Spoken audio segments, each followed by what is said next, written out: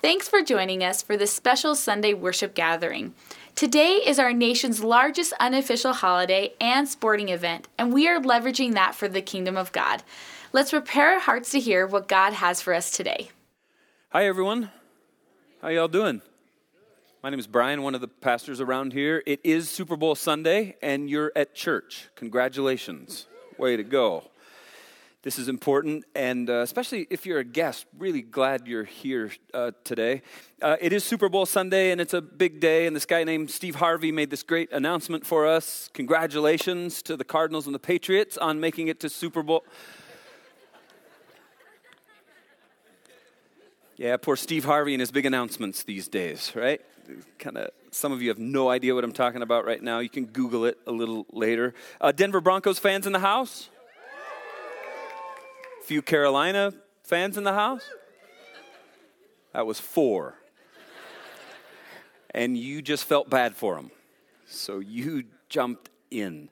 I did some Super Bowl research this week and learned some little known facts about the Super Bowl. Did you know that today is the second biggest day of the year for food consumption in the United States?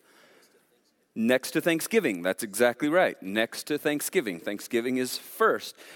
Americans spent more than $50 million on food in the 4 days leading up to today. $50 million just on food. 4,000 tons of popcorn is going to get eaten today. 4,000 tons of popcorn. This one will just... Do we have any guacamole fans in the house? Yeah, could you just not survive on guacamole? Yeah, it is a staple all unto itself. 8 million pounds of guacamole are going to get eaten in the United States today. Wow. But this one's even more disgusting to me. 14,500 tons of potato chips are going to get eaten today. And you need to go to the gym tomorrow after that many chips. This one makes me sad.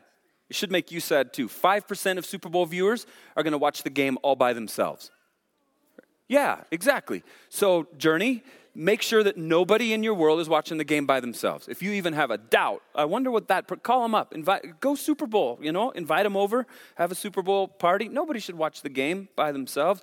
1 out of every 12 people watching the game will be suffering through the boring football parts just to see the commercials. 1 in 12. Any of those in the house? Yeah, oh gosh, more than...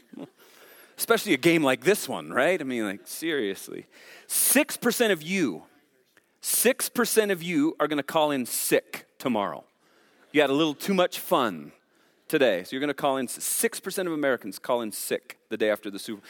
Antacid sales increases by 20% tomorrow, the day after guacamole and chips, right? That's it. This one blew my mind. Every year they make more than 700,000 footballs just for the NFL to use. 700,000 footballs made just for the NFL use. And then they set 72 of those aside for use just during the Super Bowl. 72 set aside, and then they tell Tom Brady to keep his hands off of those, right? So here's what we're going to do today. We know that something like 117 million Americans are going to watch the big game today, the Super Bowl. That, by the way, if you do the math, is about close to a third of the entire United States population. It is an enormous percentage, enormous event. And we're going to look together today at 3 different NFL narratives, 3 different NFL stories. And we're going to use those stories to illustrate what I'm calling a spiritual growth inflection point for each of us as we seek to better know and follow Jesus. So it's not about the football, it's about the spiritual growth inflection point for us that we're going to use the football play to apply to our lives. And so y'all good with that? Y'all, that work for you? That's pretty pathetic. That work for you? Yeah, okay, good job. I promise you we're going to get you out of here before the game starts. That's my commitment to you. We have a deal. First one, if you have your notes page, you can pull it out. We're going to talk a little bit about the catch, as it's known.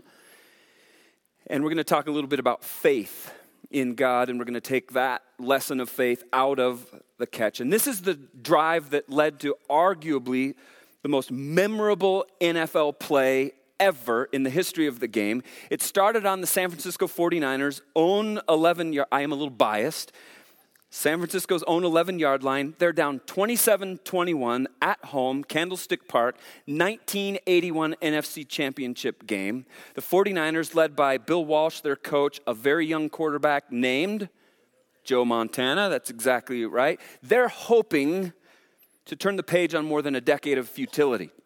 However, wedged between the Niners and Sweet Victory are 89 yards of grass and the vaunted, who are they playing?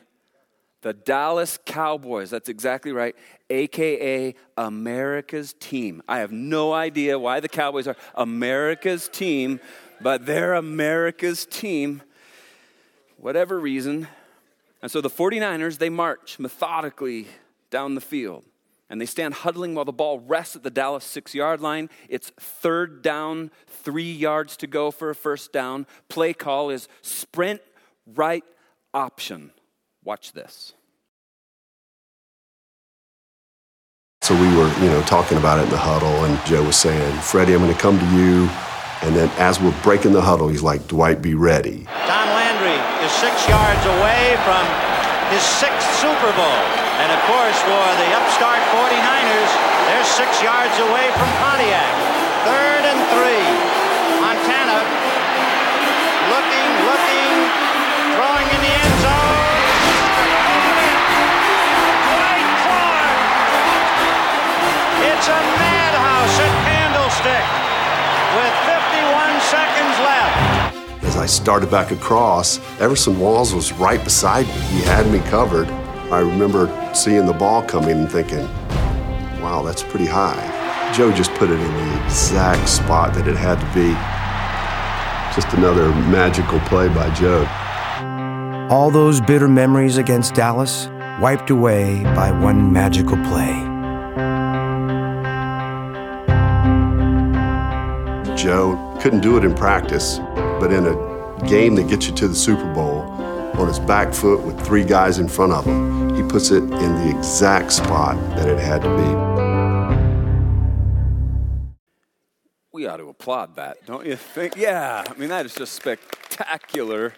Some of you are like, I ain't clapping for the 49ers. I ain't clapping. That ball, it was like destined to end up in the bleachers.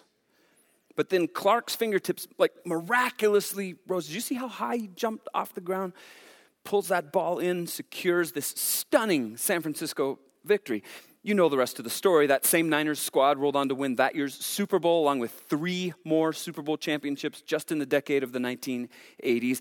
And a guy named Jarrett Bell, he writes about football for USA Today, the newspaper. He put it like this: the catch, that play, was the turning point that created the dynasty that has since collapsed painfully into the ground. But that's what started it all. If you got a Bible, Hebrews chapter 11, starting in verse 1. It's on your notes page on the screen. Hebrews chapter 11, verse 1. Faith is the confidence that what we hope for will actually happen. It gives us assurance about things we cannot see. And I don't care how good of a quarterback Joe Montana is or was, he did not see that catch happening, yet he had incredible faith that that catch would happen. Faith is, here's the verse again, is the confidence that what we hope for will actually happen. It gives us assurance about things we cannot see. And how many of us who follow Jesus Christ, we want to know exactly everything that's going to happen before we ever take a single step of faith trusting God? How many of us? Like, oh, that's me, right? We want to know. And for Jesus Christ, you look at everything he taught all throughout the New Testament of the Scriptures, faith was everything for Jesus. And yet we've drifted a bit, haven't we? Because for so many of Jesus' followers, lots of us, sight and clarity and seeing it all is everything for us. And so when you're examining your life and you're thinking about like, okay, how am I going to kick a bigger dent for the kingdom of God? How am I going to advance the kingdom of God in my life, in this world, in the very biggest way I possibly can? You want to know the answer? Really simple answer, really simple solution. Move you right to the solution side. Here's how. Trust God more, live by faith more. You want to kick a bigger dent in this world for the kingdom of God. You want the kingdom of God to advance through your life a little bit more, a lot more even. Try trusting God more and living by faith more. Right? It wasn't like faith was some minor feature out on the edges of Jesus' teaching. Faith was everything for Jesus Christ. It was every single thing he ever talked about. It's assurance. Faith is assurance. Faith in God is assurance in a know-so, not just a hope-so kind of way. Understanding how God's plan unfolds. That's it. The Securities and Exchange Commission requires that people who sell securities, investments, and so requires that they put this little line on all in and on all of their advertising. Do you know this little line? You know what the line is? This is high tech. I have an iPad here, and then I got a sticky note stuck to it. Aren't we? Here it is. Past performance, you've heard this, does not predict future results. Right? The SEC, Securities and Exchange Commission, requires any investment that you ever buy from any security vendor has that stamped on it. Past performance does not predict future results. It doesn't work like that with God, though, does it? God's past performance actually does guarantee his future results. Now, it might not come out the end of the tunnel the very same way every single time, but God is reliable. If he says it, it's going to come to pass. You can trust him. You can step out in great faith, and he is going to show up, maybe not in the way you're hoping or expecting, but he is, and he will, and he does. And every time faith involves confident action in God. Your faith in God requires confident action in God. And I'm not suggesting there's anything whatsoever spiritual about Joe Montana's pass to Dwight Clark that won that game. What I am suggesting, however, is that if that football play is a parallel to the life of faith in Jesus Christ, then here's what you got to do. You know what you got to do? You got to throw the pass. You've got to throw the pass. You've got to go for it. Don't, whatever you do, don't just stand there. Don't just stand there. Because faith in God fleshes itself out in what I like to call a holy boldness, a bold confidence that God is going to show up. Go for it. Throw the pass. Second thing about faith, it takes action in response to the unseen God and his promises. Faith takes action in response to the unseen God and his promises. Heard this fantastic story about a Christian university student. He shared a room with a Muslim student. Throughout the year, those two students, Christian student, Muslim student, they became very, very good friends. Their conversations frequently, as a matter of fact, turned to matters of faith, what each of them believed. And there came a point one day when the Christian student dared to ask his Muslim friend, have you ever read the Bible? Bold, faith-filled question, isn't it? Have you ever read the Bible? Muslim student said, no, as a matter of fact, I haven't. He asked the Christian, have you ever read the Quran? No, I haven't, said the Christian student. Christian student suggests, why don't we? It'd be really interesting, though. Why don't we both once a week read together alternating books? And so they did. They traded off reading each other's sacred texts. And at one point in the second semester of that school year, their friendship was deepening, their conversations were becoming more and more rich. The Muslim student crossed the line of faith in Jesus Christ, became a follower of Jesus Christ, and that's fantastic, isn't it?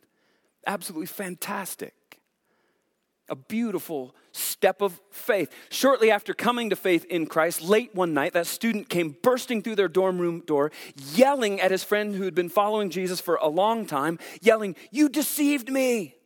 You deceived me!" And the kid who'd been following Jesus for a long time, he's real confused, like, what are you talking about? New Christian opens up his Bible. He says, I've been reading through this entire book cover to cover, and I just read where it says, Hebrews chapter 4, verse 12, for the word of God is alive and active. I just found that part. And you deceived me because you never told me that the Bible was alive and active. You knew all along that the Bible holds God's power. It's pregnant with God's power, and that the Quran is just like any other book. And the former Muslim student said, I didn't have a chance, did I? I didn't have a chance, did I? Longtime follower of Jesus said, are you mad at me? He said, no way. But you would have to admit, it was an unfair contest from the very beginning.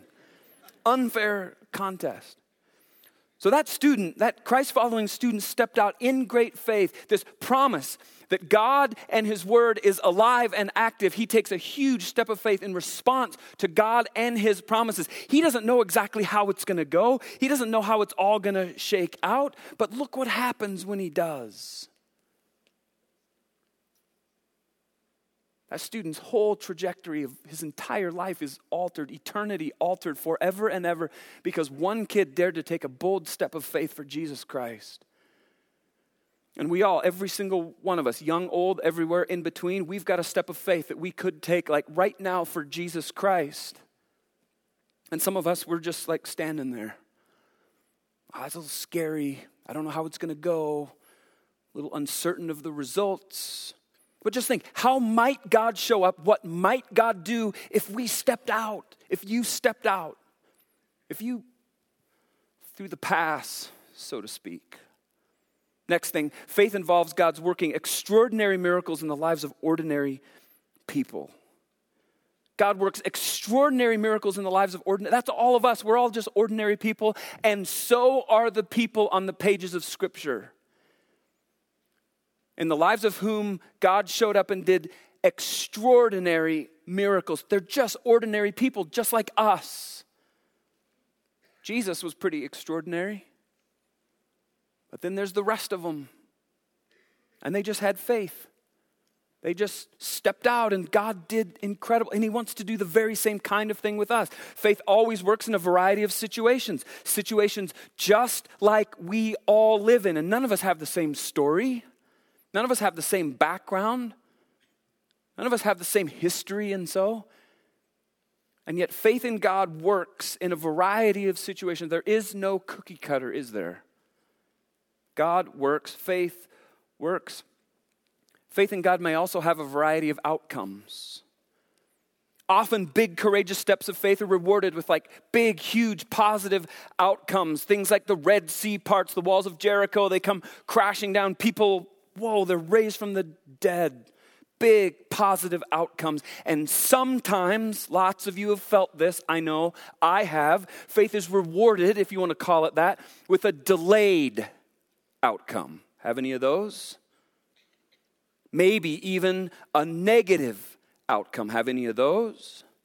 Where you're praying and you're stepping out in great faith and you're asking for like the rising from the dead kind of a thing, and then it doesn't happen. And it doesn't happen, and it doesn't happen. And then maybe the exact opposite thing of the thing that you've been praying for happens, right? Like Abel died, didn't he? He got murdered, as a matter of fact. Abraham had to wait an awful long time for the son God promised. And on and on and on, I can tell you the negative outcomes, the delayed outcomes to great faith all throughout the Scriptures even. And so here's the thing, no matter how much faith we may have, we might not ever see the results we've been trusting God for in this lifetime. We also live in that tension. I was a youth pastor for years and years. And so that was like my bread and butter right there. Because you'd pour into middle school students and high school students and nothing would ever appreciably change, it would seem. And you're pouring in and you're pouring in and you're pouring in, and then they graduate and they go to college somewhere and you never ever see them again. And that could be awfully discouraging, except you hang your hat.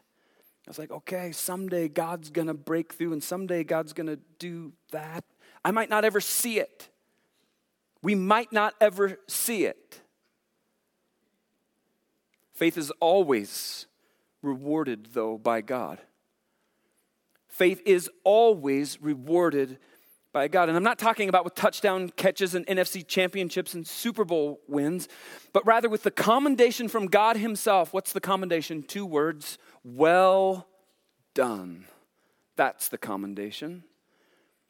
That's the commendation that every Christ follower the world over longs to hear at the end of their earthly run. Well done. God longs to do all kinds of stuff in us and through us. But the question is, do you have the faith in him to step out, throw the pass, so to speak, and just go for it? Just go for it. Here's the deal. Had Joe Montana not thrown that crazy, way too high, headed for the bleachers pass, the catch would have never happened. Would have never happened. And so it is with us. What bold step of faith is God inviting you to take, trusting Him for the outcome? Just do it. Just do it. Second thing we're going to talk about is we're going to talk about the Buffalo Bills' 4 Super Bowl losses. Do you have any Buffalo Bills fans in the room?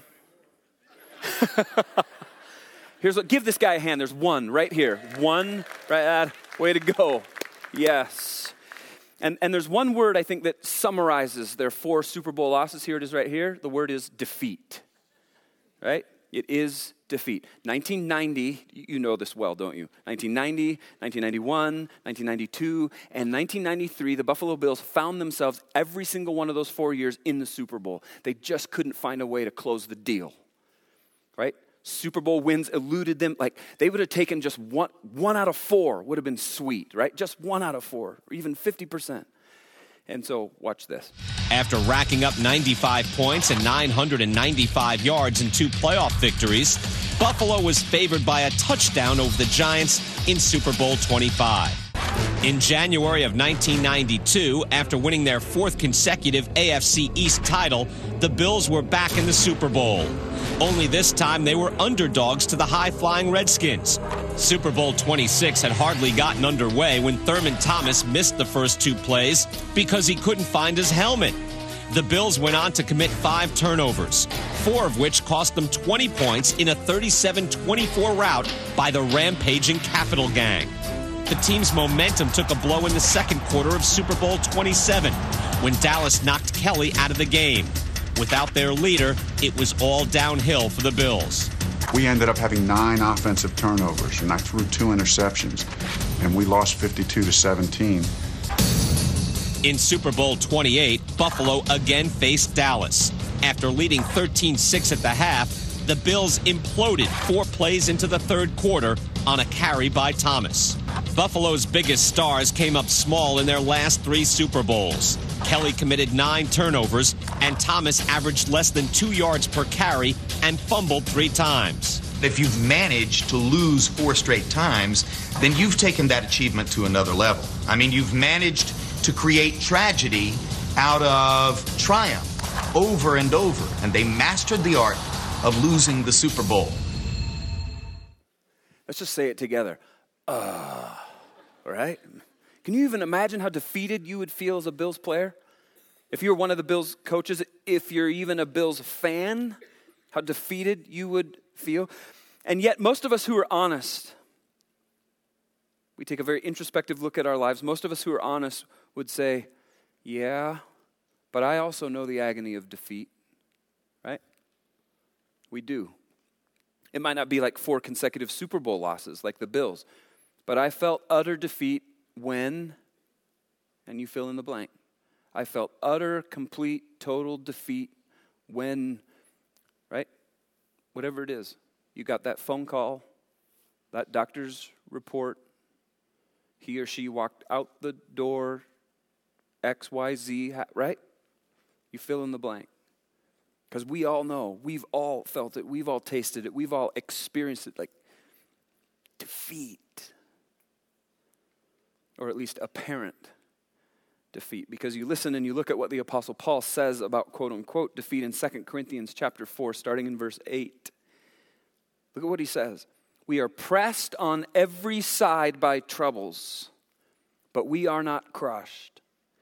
We are perplexed, but not driven to despair. We are hunted down, but never abandoned by God. We get knocked down, but we are not destroyed.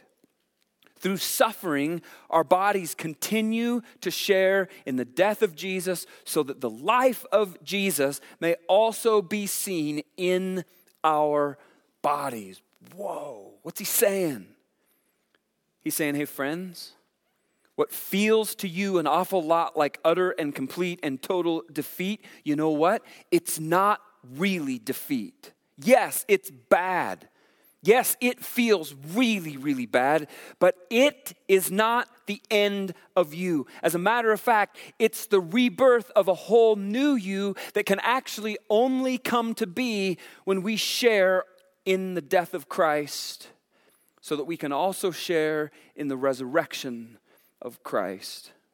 Because in order for something to rise from the dead, in order for something to be resurrected from the dead, something else has to die. And a whole bunch of the time, that's us, or a piece of us, or some facet of us has to die. And so the deal is that the defeat we might well feel, it could very well be Jesus loving you and loving me so much that he's not giving you in this moment everything that you think you need in this moment. Ever thought about that? The defeat you might feel may well be Jesus loving you so much that he's constantly, and I mean constantly, in the business of refining you to look and love and act and serve and pray more like him, to be like him. And stuff's got to die in order for stuff like Jesus to rise in us and through us. The defeat you might well feel in this moment could very well be Jesus loving you so very much that from time to time, he's walking you, like hand in hand, walking you, strengthening you, defending you, comforting you, loving you the entire way into a difficult place, out into the desert for a season, walking you into the growth, walking you into the longing, walking you into the brokenness, walking you into the imperfections, walking you into the weakness, and it hurts, doesn't it? If you've had Jesus walk you into those kinds of places, it really hurts, and you really want it to stop, and you think, holy cow, there's got to be a better way, there's got to be another way. Certainly I could die another way than that, but notice what you're saying there. You actually have to die. And that's a painful, grueling process. And that's not defeat. That is not defeat. It's not even close to defeat. The Bills losing 4 consecutive Super Bowls, frankly, that's not even defeat. Right? What happened? They lost a game. That's all. That's not defeat. There's a lot worse things that could happen that you would actually call defeat. That's just losing 4 games. Stuff that feels like defeat may very well be Jesus' life breaking into and out of and through our lives so that we can be more like him. And that's not ever, ever, ever defeat. And so in those seasons, you just hang tight to Jesus. You just hang ever tighter onto Jesus because there's new life coming. It's coming through you. It's Jesus coming through you. It's on its way. Just hang on to him and don't give up. I want to wrap up today with one more. It's actually a Super Bowl play, along with all of the ensuing fallout that anyone who even remotely follows professional football will remember from just last year. Super Bowl 49, if we started with the catch, we're going to end with the interception. And the spiritual principle we're going to lift out of this is this principle of criticism. Watch this. So the clock continues to run. Now 2nd and goal. Russell Wilson, what are you doing? He gets picked off by the undrafted rookie free agent from Western Alabama, Malcolm Butler, who preserves the victory. And the Patriots have their 4th ring, and it will leave everybody asking, why in the world with Marshawn in the backfield did the Seahawks throw the football? 21 reasons. That was the worst Super Bowl call in the history of the Super Bowl. We will dissect it, but you can see the many faces of the characters in Super Bowl 49. Pete Carroll, the MVP Tom Brady. He's an MVP for a 3rd time to tie his hero, Joe Montana. And that is a victory splash. First part of our exclusive interview with Seattle Seahawks head coach Pete Carroll. Many fans believe that his controversial play call at the end of the Super Bowl cost his team the game. So we traveled to Seattle to talk to the coach about that play, the scrutiny he's under, and how he's coping with it all. Tell me a little bit about what it's been like to be Pete Carroll over these last 3 days. Well, it's been a whirlwind. There's been a lot going on. I feel responsible for a lot of people right now. Certainly, from the family to the organization, our players and the coaches and all that, but it extends well beyond that, as you go out into our community and the area that follows us. There's a lot of people that really care a lot about what we're doing, and our game hit them really hard, and I thought they might need me. You're answering a little bit like Pete Carroll, the football coach, and let me try it again. What's it been like to be Pete Carroll, the human being, over these past 3 days? It started off with having to get right. I had to get my mind right so that I could take on what I was going to have to do. That was to face everybody and give them some perspective so that we can move ahead. I watched your expression as you saw that play unfold, and you bent over at the waist, and my heart broke for you, to be perfectly honest. How were you feeling inside? Immediately. Within the instant of the turnover, the gravity of what just happened, I understood. You have not watched TV. I'm sure that's somewhat of a self-imposed blackout a little bit. There you go. You don't want to hear the negativity, but you know what's being said. You've heard the experts, not just average Joes, say it was the worst call ever. It was the worst result of a call ever. The call would have been a great one if we catch it. It would have been just fine and nobody would have thought twice about it. Isn't that something? You heard Carroll say there, right, the closing line of that clip, Lauer says, you heard the experts, it was the worst call ever. And Carroll sort of interrupts, like, what does Matt Lauer know about the worst? Seriously. What does he know? It was the worst, what did he say? What did Carroll say? The worst result of a call ever. The call would have been a great one if we catch it. It would have been just fine. Nobody would have thought twice about it. Great line. Great line. Because that's the deal with criticism, isn't it? Right? Like sometimes stuff just happens, doesn't it? And yet when stuff just happens still, how much criticism gets lobbed in on the people who made the decision, they made a call, and through no fault of theirs, the execution side of the call goes really poorly, and it doesn't matter, right? Because the criticism just comes and it comes and it comes and it comes. Now get this. Please hear me real clearly. A lot of times criticism is really justified.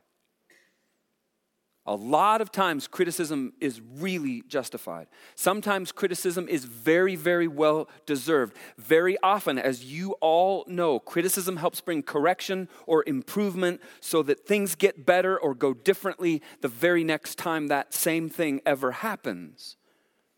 Every single one of us has a story about a time when we botched something. We screwed something up really, really bad, and somebody came alongside of us. They put their arm around us and they said, next time, here's how you could have done that differently. And if you're smart, you received it. You have a soft, tender heart.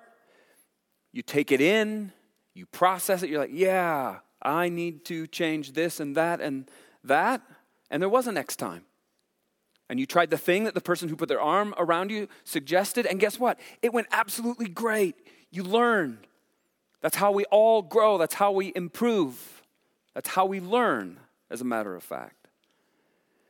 But then there's the kind of criticism that guys like Pete Carroll get in instances like this. What I call just nasty criticism. Right? Monday morning armchair coaching at its very worst, and everybody did it. The mumbling, show of hands. How many of you mumbled and grumbled, woulda, coulda, shoulda, about that very play right there? How many of you did? Yeah, exactly. Mostly men, by the way. Mostly men. We all did it. And yet, here's the question. Does Pete Carroll really need our criticism? No. Does Pete Carroll need some ESPN commentator's criticism? Does he need some football columnist's criticism? No way. Why? Because guys like Pete Carroll, they are their very own worst critic. They are their very own worst critic. He knows, because he's relived that play call. He's relived the play 10,000 times over and over. He's fallen asleep with that whole scene from start to finish playing over and over and over again through his mind. And he's going like, next time, I'm going to do that differently. And there are times when people need, I need, we all need it, you need it. Genuine, loving, truth-filled criticism when people screw something up. You know when we especially need that kind of criticism? You know what it is? It's when we screwed up and we don't think that we screwed up. That's when criticism is especially valuable. When we botched something and we don't think we botched anything. No, everything was great. No, it wasn't. No, it wasn't. That's when we really need criticism. When we screw up and don't think we did. Other times, you know what people need? It doesn't matter. It might be Pete Carroll. It might be your kids. It might be your spouse. It might be your colleagues. It might be a stranger in a grocery store. You know what a whole bunch of the time people need? 1 Thessalonians chapter 5, verse 11. Here it is. So encourage each other. Build each other up. So encourage each other and build each other up. A whole bunch of the time, that's what people need, way more than they need a dose of our criticism. They need you to get alongside them and encourage them and build them up. Because chances are, they know they screwed up. Chances are, they know they screwed up, and therefore they're pummeling themselves on the inside about it. Chances are, they're playing whatever events they botched over and over and over again through their mind. They know they messed up. And when people know they messed up, they don't need us piling on. They don't need more hurtful criticism. Rather, they need a little encouragement, maybe a lot of encouragement. Or they need a little building up or a lot of building up. And some people, I dare say, maybe even some of us right here, we need to beware of a critical spirit, don't we?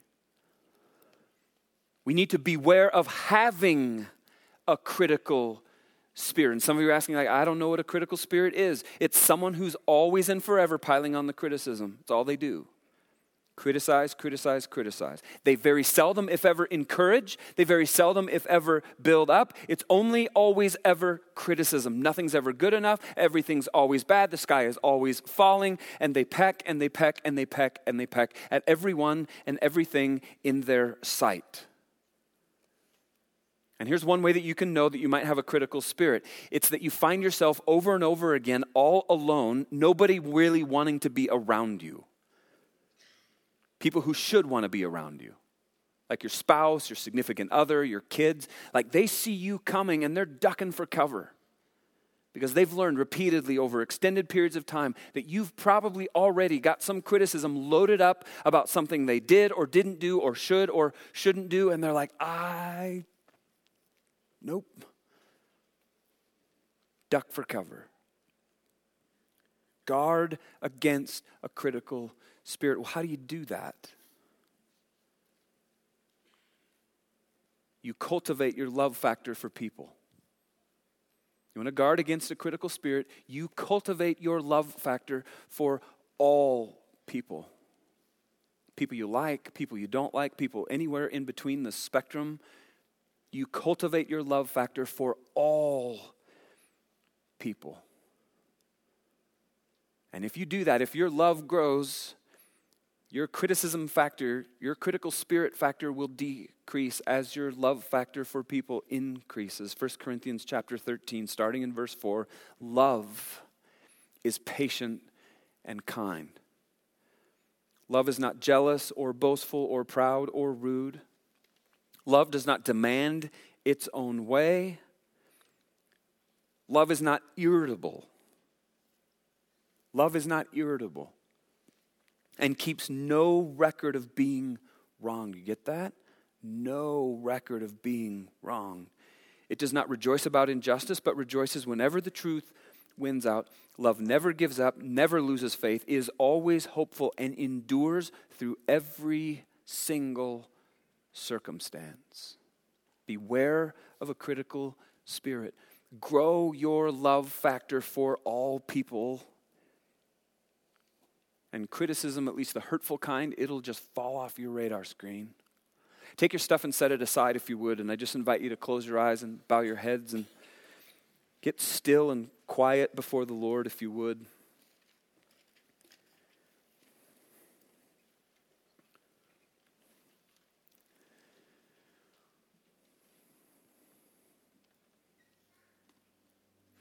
Jesus, we're only here today because we believe to the depths of our being that you're speaking something to us today. You're telling us something. You're communicating something to every single one of us. Perhaps it's about faith. Perhaps there's a faith step that you're asking us to take and we've been parked on the bench or we've just been standing there. And God, today you're nudging us. And you're saying, come on.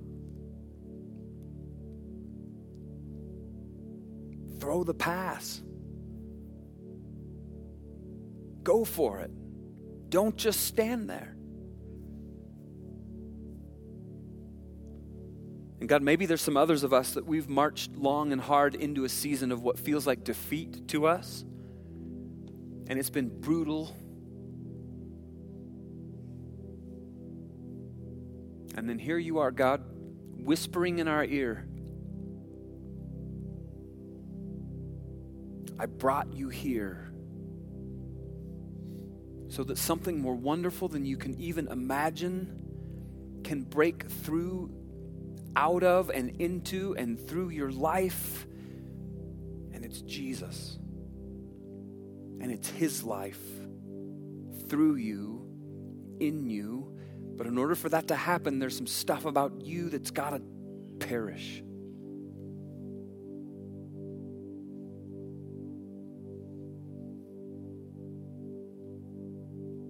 And so, Jesus, would you please help us see those seasons that feel like defeat as new life, your life, Christ's life, breaking through ours. And then, Jesus, finally, there's some of us, we really need to allow you unfettered access to our hearts and lives to work on this critical spirit thing.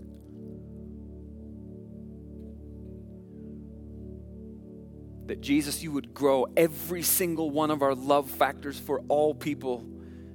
That you would grow it and that you would grow it, that you would transplant your heart into us, your heart for people, your love for people, that you'd transplant it right into our chests.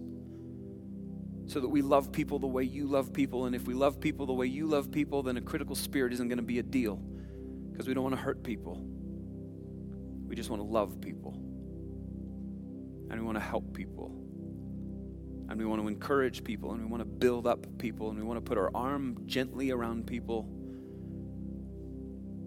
and say, yeah, I know you know. Next time, here's what you could do. That you'd grow our love, Jesus, for people, that you'd grow our love for you, and that, Jesus, you would use us wildly to bring your kingdom. Please, King Jesus. Thanks for listening. We hope this time has allowed you to dig out more of who God has made you to be. If you made some kind of spiritual decision today and are interested in what's next, we'd love to connect with you. For more information or to get in touch, please visit JourneyWeb.net. If you're interested in supporting our ministry, you can give online at JourneyWeb.net/give. Thanks.